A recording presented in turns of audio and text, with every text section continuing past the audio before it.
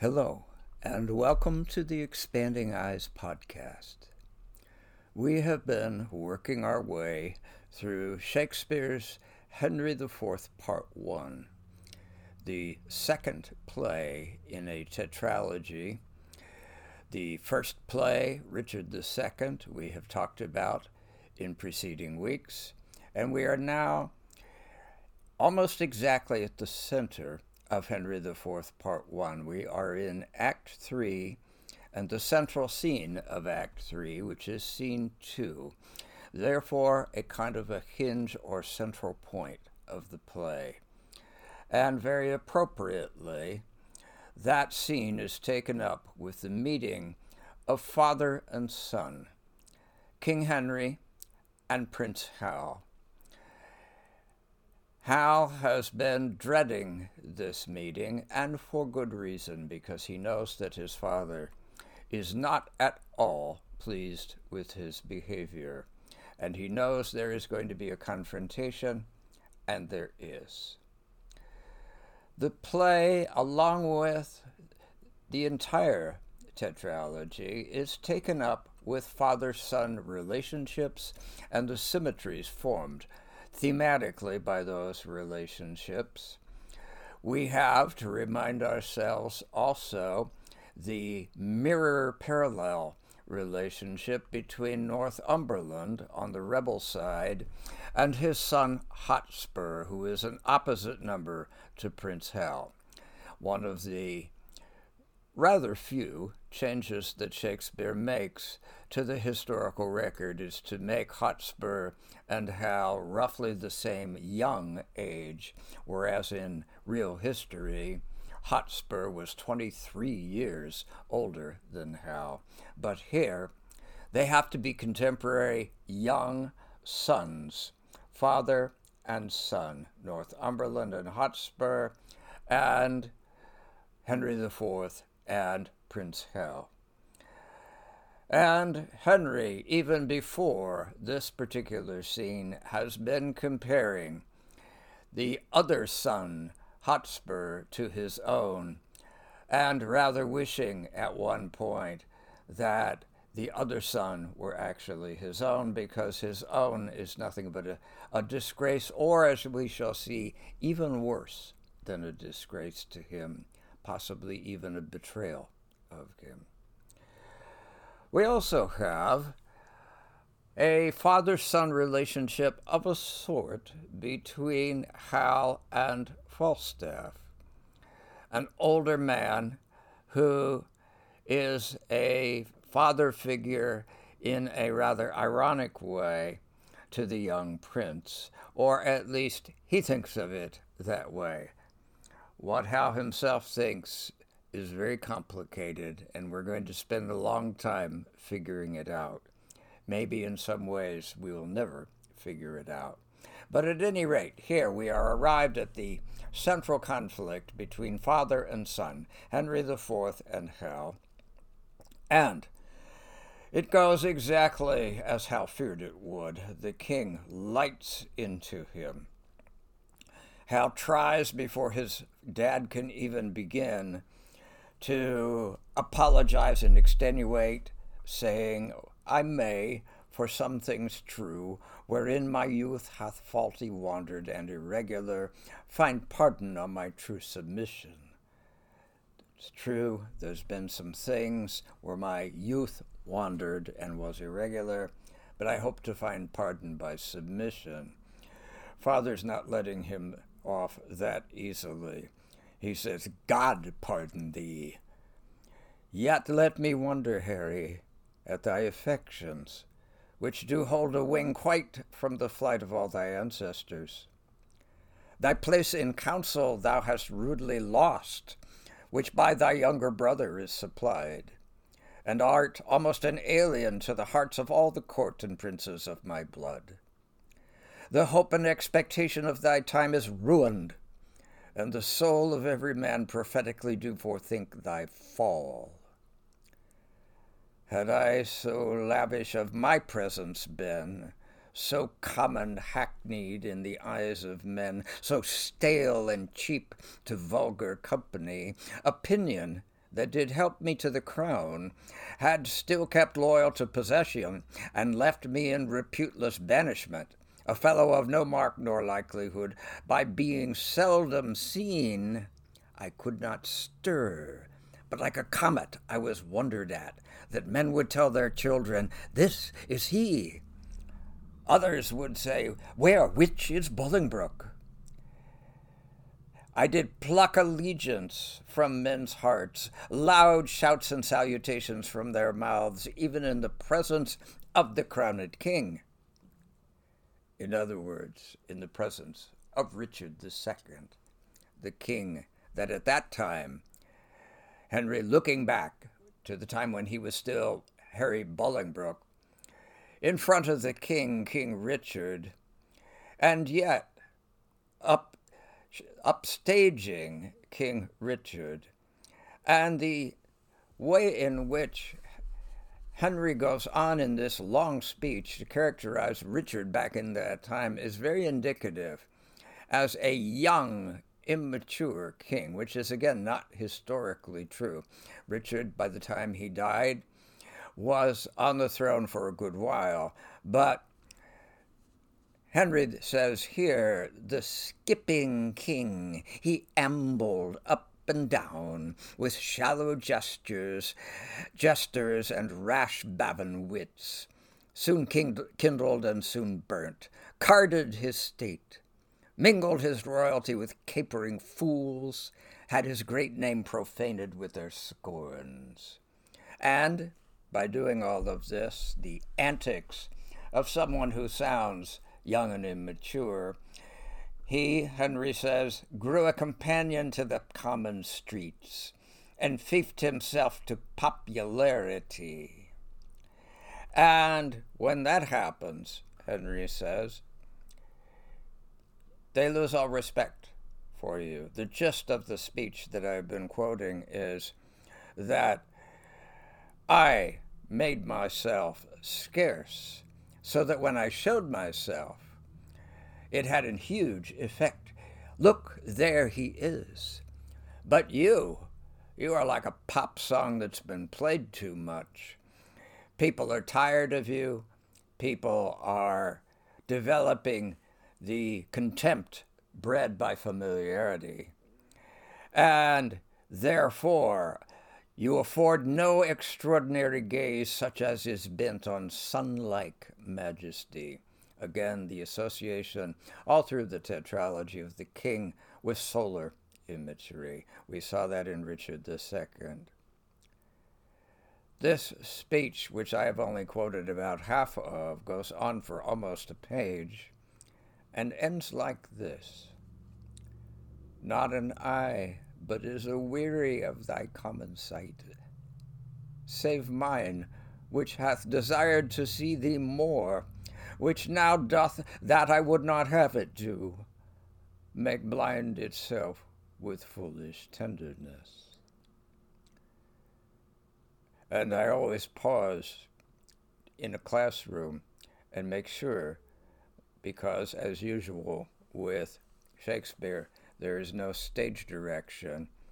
The audience and the reader have to look carefully at the exact language, what he is saying. No eye but is aweary of you except mine, which now is doing what I don't want it to do. He's weeping. He is weeping with grief and pain over his disgraceful son. Hal murmurs apologies and promises to amend, and Henry is still not done. For all the world as thou art to this hour was Richard then, when I from France set foot at Ravensburg, even as I was then, is Percy now. You are like Richard was then, when I came and toppled him from the throne. And right now, Percy, meaning Hotspur, is more like what I was back then, the young, fiery, up and rising comer. And that is what is causing the grief and the tears. And he ends, there is still more that I am omitting because he just can't stop. It comes out in a torrent. And finally, he ends, "Why, Harry, do I tell thee of my foes, which art my nearest and dearest enemy? Thou that art like enough, through vassal fear, base inclination, and the start of spleen, to fight against me under Percy's pay, to dog his heels and curtsy at his frowns, to show how much thou art degenerate." That is deeply stinging, deeply painful. Why do I tell you? You might just turn around and become my enemy too. You might go over to Percy's side and suck up to him and try to kill me off. When your own father says that to you, it is deadly serious. Hal is sparked into a long speech of his own, which we will not read because we can summarize it quickly with a couple of powerful lines. "Do not think so," he says. "You shall not find it so." And he goes on to say, "I will redeem all this on Percy's head." Now it's personal between me and Hotspur. Why? Because my own father says he's a better man and a more loyal man than I am. I will call him to so strict account that he shall render every glory up. And the king buys it. The king accepts this as sincere and is moved and overjoyed by it. 100,000 rebels die in this. Thou shalt have charge and sovereign trust herein. From going to I don't trust you, you might betray me and actually help to kill me, he suddenly says, you shall have charge, you shall have trust. And he carries through with that. The war is on.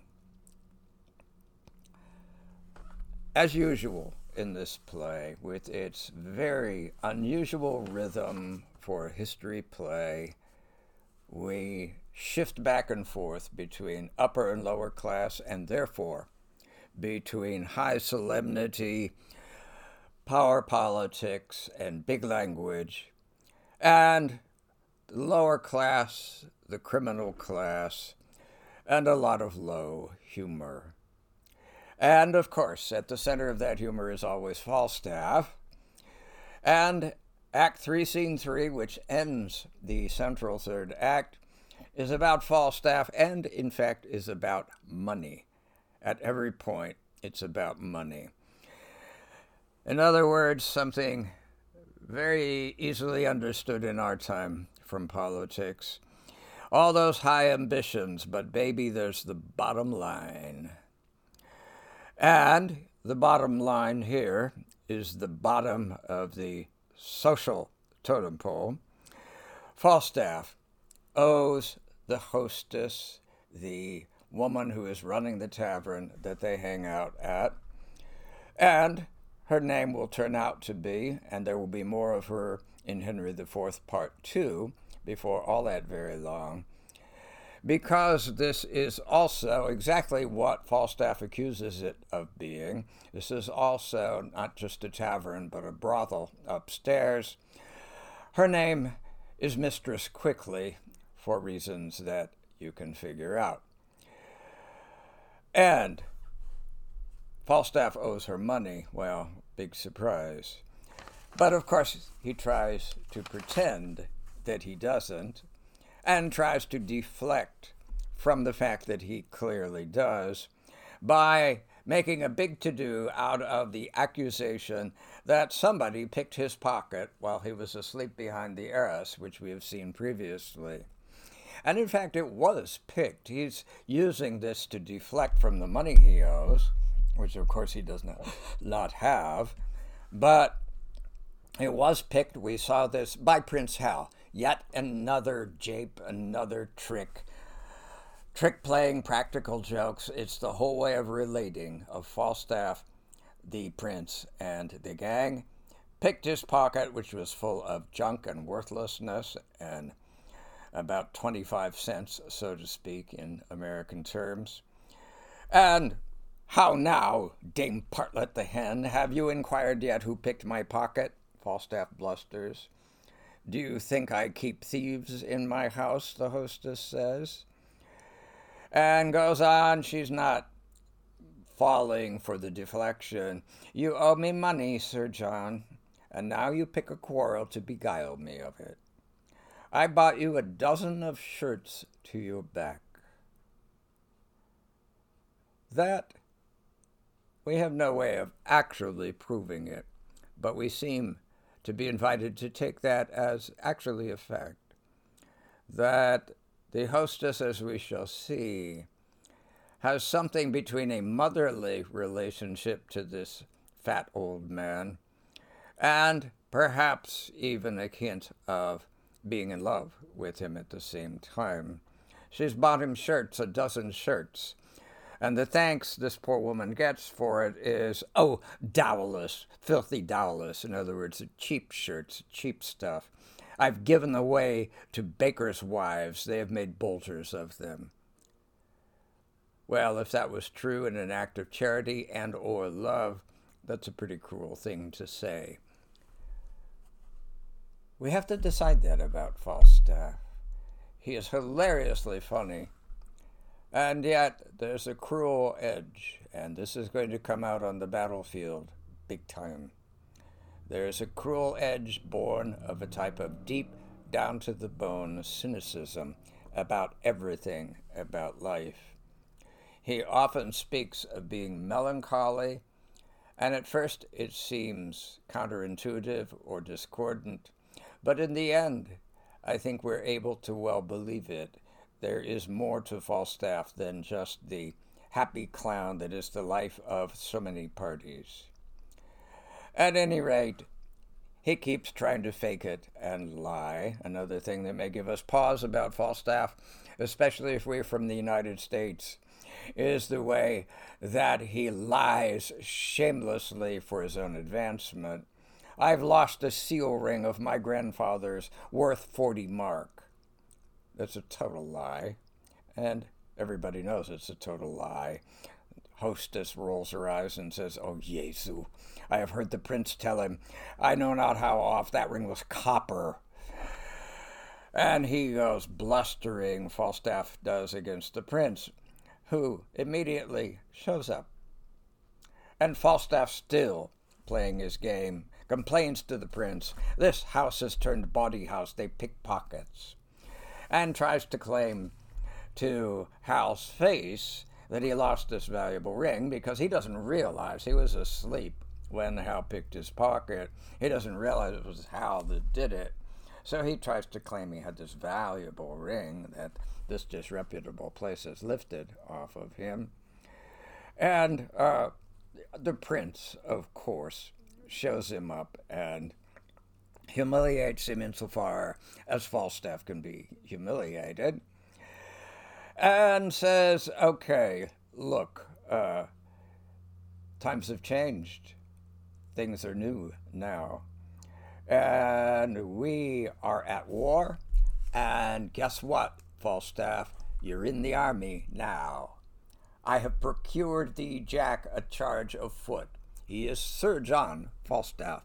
He is therefore, as aristocracy, as a titled person, he is capable and ready to be in charge of troops in a war. So I have procured thee, Jack, a charge of foot soldiers.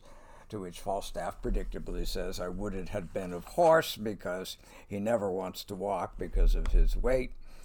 And we will see. Already the audience is probably tittering, imagining what Falstaff is going to be like as a commanding officer, and it lives up to their wildest expectations. As we move into Act 4, when it begins to hit the fan. Modern metaphor, but it gets the idea across of what begins to happen within a dozen lines of Act 4. We move to the rebels. We are actually shifting, by this point, between three different things: the tavern, the courtroom of Henry IV, and the rebels. We are done with the tavern for this play, though it will occur again in Henry IV Part 2.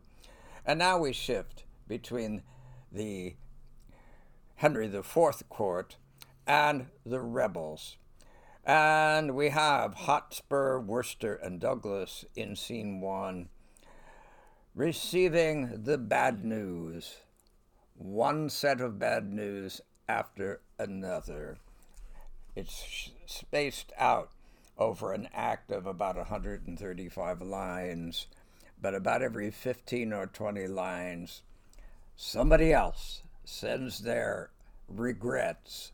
Sorry, I know there's this big battle coming up, but I'm afraid I can't be there. I have a prior engagement, blah, blah, blah. Including the very first one, with an absolute dead shock. The messenger comes and says, "These letters come from your father to Hotspur." And Hotspur says, "Letters from him? Why comes he not himself?" "He cannot come, my lord. He is grievous sick." Hotspur typically bursts out, "Zounds, how has he the leisure to be sick at such a jostling time? You're not allowed to be sick when we have something going on." And the messenger tries his best to put a good face on it. Well, he was much feared by his physicians. And Hotspur is just beside himself. He writes me here that inward sickness, and that his friends by deputation could not so soon be drawn, nor did he think it meet to lay so dangerous and dear a trust on any soul removed but on his own. Translation, not just from Shakespearean language, but from evasive language. Oh, he's sick, all right. Yes, well, in the very next line we learn his friends could not be drawn. The allies that he was calling upon refused to come for him, so therefore he's refusing to come and aid his own son. What we are witnessing is a man betraying his own son. I lay stress just a moment ago on Henry IV's fear that his own son would betray him and say that he admires Hotspur more. But what we find now in the constant mirroring that goes on in this play, typical of Shakespeare, that it's actually Northumberland who will betray his own son by simply not showing up. He's not sick. He knows a losing battle when he sees one. People are not coming loyally to the aid of the cause, and he's keeping out of it. He's for the main chance. He's for number one. Your son is number two. And that's only the first of the bowing out of all the people who talked so big in previous acts. Vernon says, "I learned in Worcester as I rode along, he cannot draw his power this 14 days. No other reason given. Oh, that Glendower were come." Well, we don't find it out in this scene. We actually have to wait until scene 4.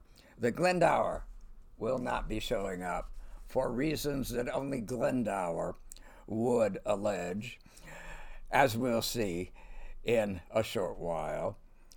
But most of the people that we have seen plotting are conspicuous by their absence, and there is a good reason for it, because it doesn't look good, the odds don't look good, and they're pulling out.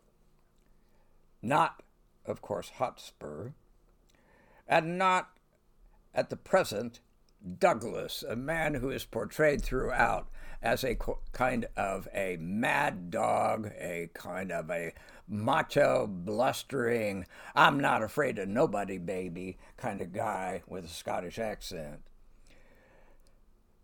Hotspur sums it up at the end of this scene, scene 1, with his attitude.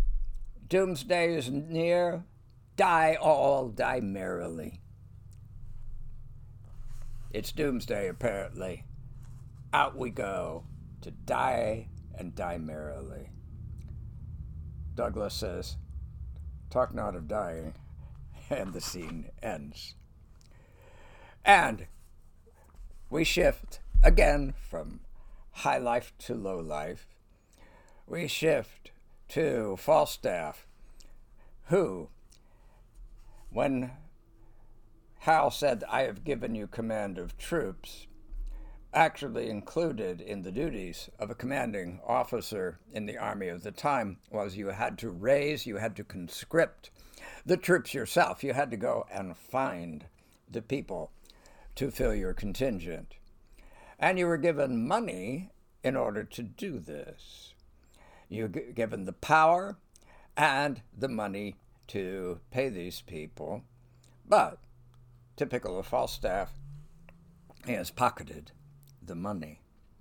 And he's pocketed some more money, too, because he goes around to the likely targets of his draft here, the real people who might have been real soldiers, who are aristocratic and who have money, and he has allowed them to buy their way out of conscription and pocketed the money. So he still needs an army. He can't get away with just doing that. He has to make some pretense that he's actually doing this. So he has gathered the dregs of the land and the scum of the earth.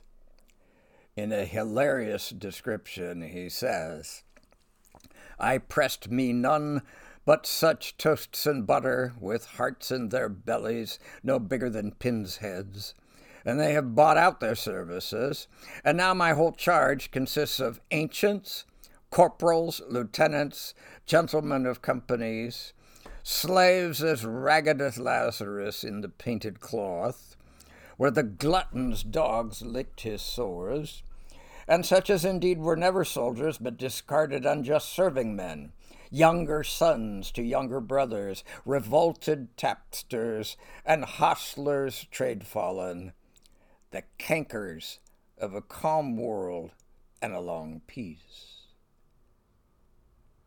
Goes on to say, a few lines later, a mad fellow met me on the way, told me I had unloaded all the gibbets and pressed the dead bodies. Told me I'd unloaded all the gallows and pressed the dead bodies after the hangman. No eye hath seen such scarecrows. He has picked the dregs. He's picked social failures and people who are old or injured or half-starved. And he refers to them in a significant line, a line that expresses an attitude that might very well be shared by a good number of people in the play, in Shakespeare's time, and even in our time, the cankers of a calm world and a long peace. If we pause to think about that, we see that there's an attitude there that makes us pause, makes us think, because the idea is that peace, we think of peace as good, we think of peace as a success, But the attitude here is that peace is bad. People get decadent, people get soft. This is an opinion held by some people to this day, that peace is not good, war is good, because it shapes up the population, it weeds out those that are not fit to survive by a kind of social Darwinism, and therefore war is a kind of evolutionary necessity, we would say in our language. The 20th century and the 21st are not unfamiliar with that kind of an argument. At any rate, Falstaff uses it to excuse the fact that what he's recruited is or will be pretty soon cannon fodder. And these people are not going to survive. It's hard enough to survive in war. And when people who are untrained, people who are unfit, both physically and mentally, people who have no motivation to be there and have no loyalty whatsoever to a cause, note again the lack of loyalty being the theme, they're not going to survive for very long, and Falstaff knows that. The prince comes up and says, I did never see such pitiful rascals. Your troop is pathetic. Tut, tut, good enough for toss, good for powder, food for powder. They'll fill a pit as well as better. Tush, man, mortal men, mortal men. He's a funny guy, and sometimes we feel for him, and we will feel for him again as time goes on, but there's a frightening cynicism in his attitude as well. Mortal men, they'll fill a pit as well as any other. No compassion for them whatsoever. It's very complex. One of the favorite characters in all of Shakespeare, so much a favorite that according to the story, the Queen herself commissioned Shakespeare, or at least strongly asked Shakespeare to write a whole other play with Falstaff in it, which turned out to be The Merry Wives of Windsor. And yet, there's something dark at the center of this character. The rebels are still plotting when up in scene 3 of Act 4, up comes an emissary from Henry IV and his side, a man named Sir Walter Blunt, whose name aptly fits his nature because he's a gruff but absolutely authentic career military guy. Blunt meaning, and I think this is important in the scene, blunt meaning no evasions, no quibbling, no playing games with words. And that's important because this straight-from-the-shoulder guy comes bearing an offer from the king that if you guys back down and end your rebellion basically before it starts, before the battle, the king will listen to your complaints and treat them with consideration. And they don't accept his offer. We'll see more of the complexity behind that. But at any rate, the question now is, do they go through with it? Because so many people have bowed out that this is likely to be a catastrophic failure. And the last scene in Act 4 is very significantly, if you have been reading since Richard II, enter the Archbishop of York, whom we have not seen in this play, but who played a crucial role in Richard II, of switching his allegiance to Bolingbroke, a man who had been most adamant about the proper succession and the fact that Richard was the proper king according to the rule of primogeniture, switches his allegiance out of pragmatic necessity. And it is no accident that here, right before the Battle of Shrewsbury, which will take up the entire fifth act, and which we will be looking at next week, here the last words before that battle are given to the Archbishop of York, who, among other things, reports why Owen Glendower, the Welshman, is going to be absent too, one of many. He comes not in or ruled by prophecies. You have to read very quickly and carefully in Shakespeare. There's a world not only of meaning, but sometimes of humor in just a bare phrase, or ruled by prophecies. In other words, he got up, looked at his horoscope that morning and said, uh-oh, my horoscope says, undertake no grand plans today, stay in bed. So he's o'erruled by the same stupid superstitions that he was a prey to earlier on, this claim to be the great magician. And does he really believe that? Is he really that superstitious? Or is he yet one more coward? Because obviously all these people are cowards.